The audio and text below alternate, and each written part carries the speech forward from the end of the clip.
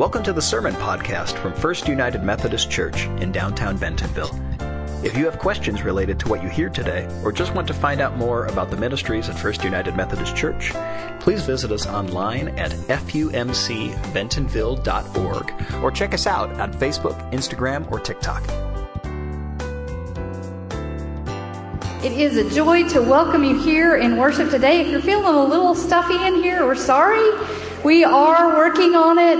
We're trying to get the temperature to come down, but cooling a room this big is a little rough. So you may have to just be patient. Feel free to do the old school, use the bulletin to fan yourself, and we're going to get it worked out hopefully before next week. And thank you for your patience in the midst of this. We are in a series in which we are looking at how people are deconstructing their faith, particularly on social media, how people are confronting what they've been taught and challenging that.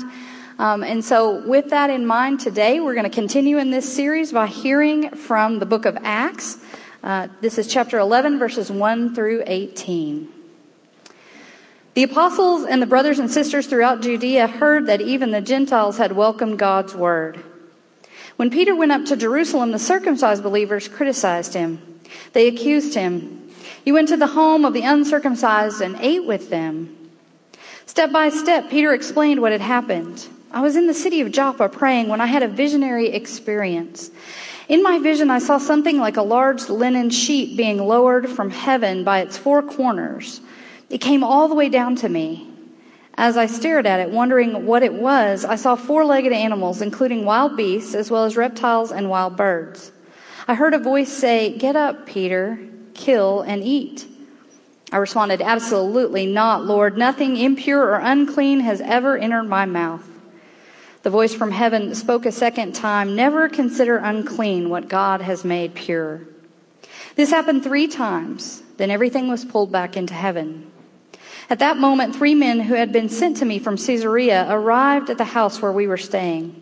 The Spirit told me to go with them, even though they were Gentiles. These 6 brothers also went with me, and we entered that man's house. He reported to us how he had seen an angel standing in his house and saying, 'Send to Joppa and summon Simon, who is known as Peter. He will tell how you and your entire household can be saved.' When I began to speak, the Holy Spirit fell on them just as the Spirit fell on us in the beginning. I remembered the Lord's words, 'John will baptize with water, but you will be baptized with the Holy Spirit.' If God gave them the same gift he gave us who believed in the Lord Jesus Christ, then who am I? Can I stand in God's way?" Once the apostles and other believers heard this, they calmed down. They praised God and concluded, "So then, God has enabled Gentiles to change their hearts and lives so that they might have new life." The word of God for the people of God. Thanks be to God. Let us pray. Lord, open our hearts, our minds, and our eyes, that we might see and know the word you have for us this day. In your holy name we pray. Amen. So as we are looking at this passage and as we are considering what is happening with people and their faith in our world today, we're going to look at 3 questions. The first is, when is it acceptable to break the law? The second is, what is our relationship to law? And the third is, what are our ethics? So let's dive in. Let's start out with, when is it acceptable to break the law? Well, when the law is unjust and creates segregation and division, when it isolates people from community and keeps us apart from one another and keeps us unable to love and be in relationship with one another. Now let's look at these food laws that are at the heart of what is being discussed here in this passage. When these food laws were instituted, they were actually forces that both created and preserved community. First of all, it preserved the life of people. Many of the things that are restricted from being eaten were and still are dangerous to some people because they have allergic reactions to them. So before having that kind of medical understanding, it was good to restrict those on behalf of the whole community so that those who might have that allergy would not suffer. It also, at the time, created a distinction of the people called Israel. Because of their unique food laws, it gave them a sense of identity and community and belonging. It gave them a sense of who they were in comparison to the people that were around them. It was a unifying factor. It kept them whole as a group at a time when they were incredibly vulnerable and still young and still small and still trying to make their way and still trying to be this beacon for the rest of the world about who God was. Over time, however, those very same laws became walls. They became barriers to community. They became barriers to wisdom and learning as people had greater understanding of how to preserve food and what foods might need to be avoided by some people. There was no space for that in those hard and fast laws. So it didn't allow for that kind of wisdom to be brought into the space. They also were then, though, barriers to community because they kept some people from sharing the same table together. They kept some people isolated from one another. They kept division instead of making a space of inclusion. And they were barriers to people loving and knowing Christ.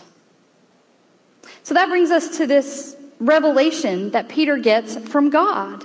And it reinforces the breakdown of the barriers that Jesus himself illustrated for people. Jesus in healing, he restored community. Jesus sat down at the table with tax collectors and sinners. Jesus made God's love open and accessible to Jews and Gentiles alike, made it open to the whole world. And so as Peter receives this revelation, it is just a confirmation of the reality that Jesus had lived out and exhibited for the people.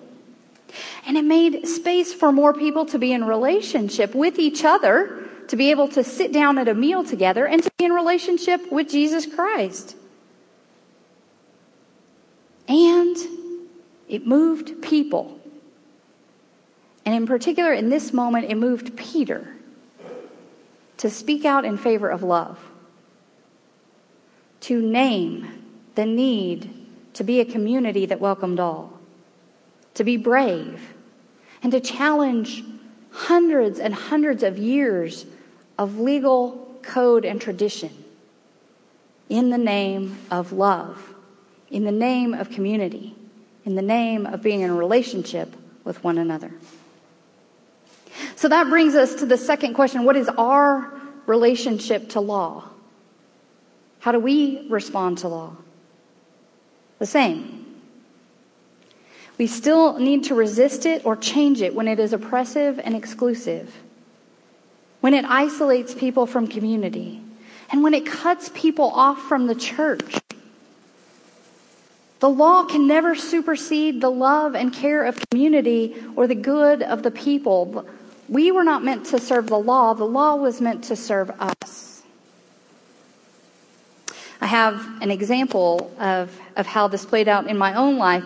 There was one Lent that I gave up meat for Lent. By the way, that always is disastrous for me. If I give up meat for Lent, I'm not as healthy.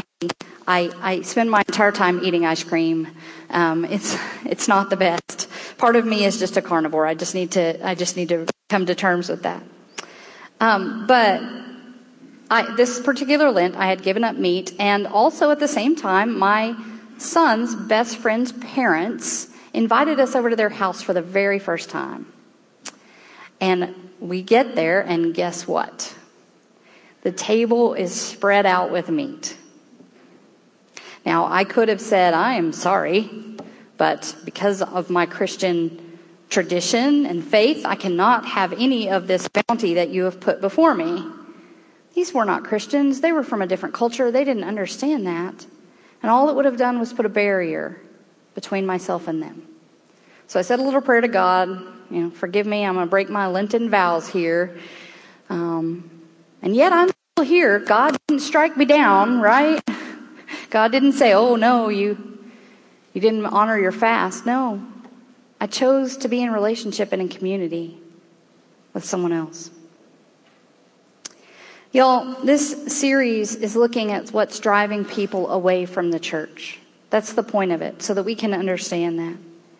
And when I had envisioned this, for those of you that don't know, I plan sermon series out months in advance. In fact, right now, the staff has a rough plan through August of 2023.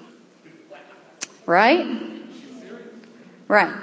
So this has been on the books for months. The title of the sermon, Breaking the Law, has been on the books for months. When I envisioned this sermon, I was pretty sure what I was going to deal with was our relationship with politics, because that is one of the key things that is driving people away from the church, is our allegiance with certain political understandings. That was what I thought I was going to do. And then about a week ago, we got the leak of the Supreme Court decision on Roe versus Wade. And suddenly, I'm having a different law that I've got to look at in relation to this. Because it is a deluge out there now, y'all. The people that are responding on social media in anger and frustration at this draft opinion, they are sharing all kinds of perspectives. They're talking about the callous way that the opinion talks about babies as commodities. They're upset that medieval legal code is being quoted as the precedent for it at a time when women were being still prosecuted as witches. They're upset that people who are defending this opinion are saying things like, it won't make abortion illegal across the United States. If you need an abortion, you can just travel or you can move to another state, as if that's possible for everyone. So it comes off not as someone who is truly pro-life, but as someone who just doesn't want poor women to have access to medical care. Instead, it's a classist response, not an ethical response. And it disregards the voices and lived experience and realities of people. And the people on social media that are responding this way are laying the blame at the foot of the church. It is the church's fault that we are in this position. It is because of the church. And it is making people that much less excited about being part of the Christian community. It's driving more and more away. But some may ask, then, am I advocating that we have no ethics in the face of that we do whatever we need to do to keep people in the church? And that's not what I'm advocating here at all. There is an ethic at work here, absolutely. So I want to share with you where we ethically stand on this issue. I have here the printout from the Book of Discipline of our United Methodist Church statement on abortion. And I am going to just hit the high points of it, and I will go ahead and tell you that it is a very Methodist statement, which means it is all over the place. And so this is what we say. We say we recognize the sacredness of the life and well-being of the mother and the unborn child. We recognize that there are tragic conflicts of life that may justify abortion. However, we cannot affirm abortion as means of birth control or as a means of gender selection. We call on us to remember that we can trust God to provide guidance, wisdom, and discernment to those facing an unintended pregnancy. We call on the church to offer ministries to reduce unintended pregnancies, to provide nurturing ministries to those who terminate a pregnancy, to those in the midst of a crisis pregnancy, and to those who give birth. We call on the church to offer comprehensive, age-appropriate sex education, which we do in this church, and to advocate in regards to contraception and to support initiatives that enhance the quality of life for all women and girls around the globe. We recognize that there are financial, educational, relational, and other circumstances that have to be weighed in a situation like this, that we should support crisis pregnancy centers and pregnancy resource centers, and we should support and facilitate the option of adoption. And then this is the last paragraph of our statement. Governmental laws and regulations do not provide all the guidance required by the informed Christian conscience. Therefore, a decision concerning abortion should be made only after thoughtful and prayerful consideration by the parties involved, with medical, family, pastoral, and other appropriate counsel. We recognize how complicated this reality is, that there is no way to legislate this reality because there are as many variables as there are moments in this. The law won't cut it. The law can't possibly anticipate everything that needs to be considered in these situations. That's what the United Methodist Book of Discipline says. What does the Bible say? Well, for that, I'm going to turn. This is a Common English Bible, Women's Bible. It came out a few years ago. And there's a lot of sidebar articles in here. And there's a sidebar article in here on abortion. And it will summarize, I think, how complicated this is biblically. So this is this article. Pro-choice and pro-life advocates both use biblical concepts to justify their stances, including creation, redemption, reconciliation, justice, and forgiveness. But the Bible provides no clear moral position on the topic of abortion. Abortion was practiced in biblical times, however. Ancient magic books frequently contain spells that purport to cause miscarriage. Forced miscarriages are found in the Bible, but only in legal code. In Numbers 5, a wife suspected of adultery is to be given a potion that will cause a miscarriage if she's guilty. In Exodus 21:22, if a pregnant woman is injured in a fight and she miscarries, her husband must be compensated. The injurer is put to death only if the woman dies. The unborn child has value, but not at the same level as the mother. But this is a miscarriage caused by an act of violence, not a chosen end to a pregnancy. We cannot use these legal codes to judge the morality of abortion because they are not equivalent scenarios. When the codes were written, women had far fewer rights and consequently fewer responsibilities. The Bible doesn't answer specific questions about abortion, but it's our guide in discernment. What is clear is the responsibility to love our neighbor as ourselves. That requires humility and gentleness and grace extended to anyone facing such a difficult decision. It's true. The Bible is silent about abortion, even though it was practiced at the time.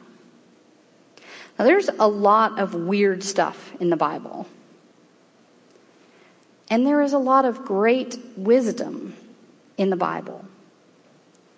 But there is also great wisdom in what is not in the Bible.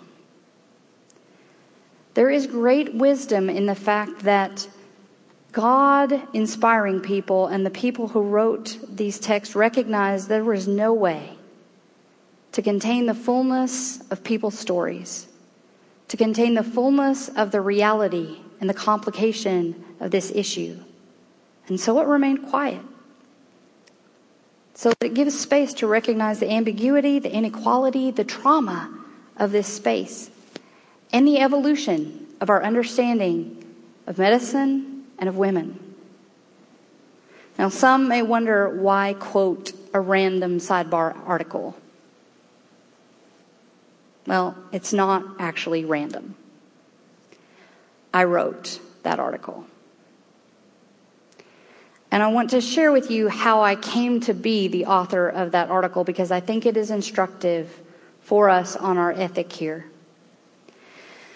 The editors who were assigning these articles, the first person that they sent the assignment to, that person wrote from a strictly pro-life perspective. And that made half the editorial board mad. So they gave it to another writer. And that writer wrote strictly from a pro-choice perspective. And that made the other half of the editorial board mad. And so the editor of the New Testament notes came to me. She knew this was my area of expertise. It actually is. My dissertation is on infertility in the New Testament. I know quite a bit about reproduction in the first century. So she came to me and she said, if we gave you this article, what would you do with it? And I said, I'm not going to write from a pro-life perspective, and I'm not going to write from a pro-choice perspective. I'm going to write from the perspective of imagining that a woman who has either had an abortion or is considering an abortion is picking up this book. And I am going to be present with her. I am writing from a pastoral perspective. My friends, that is our ethic. It is an ethic of love. And let me say that when you choose love, you are never wrong. You are never wrong. If you choose a space that makes all feel welcome, if you make space for everyone's story, if you don't start from a perspective of judgment, but you start from a perspective of love and listening, you have chosen an ethic. You have chosen a path. You have chosen what is right. In a world where Christianity is being portrayed in a very particular way, I also invite you to be bold like Peter and to stand up from a position of love and to make space for people and to help them know that there is space for their story here, that they will be heard here and they will be loved here. Speak out from a space of care and concern. My friends, break or change the law when the law keeps us from loving each other. Because if there's anything that breaks the heart of God, it's when we cannot love. Amen. Thanks for listening to the Sermon Podcast from First United Methodist Church in downtown Bentonville. If you would like to let us know you were here, follow the link below to connect. To participate in worship through giving, you can give online at fumcbentonville.org or on Venmo at FUMC Bentonville. FUMC Bentonville welcomes all.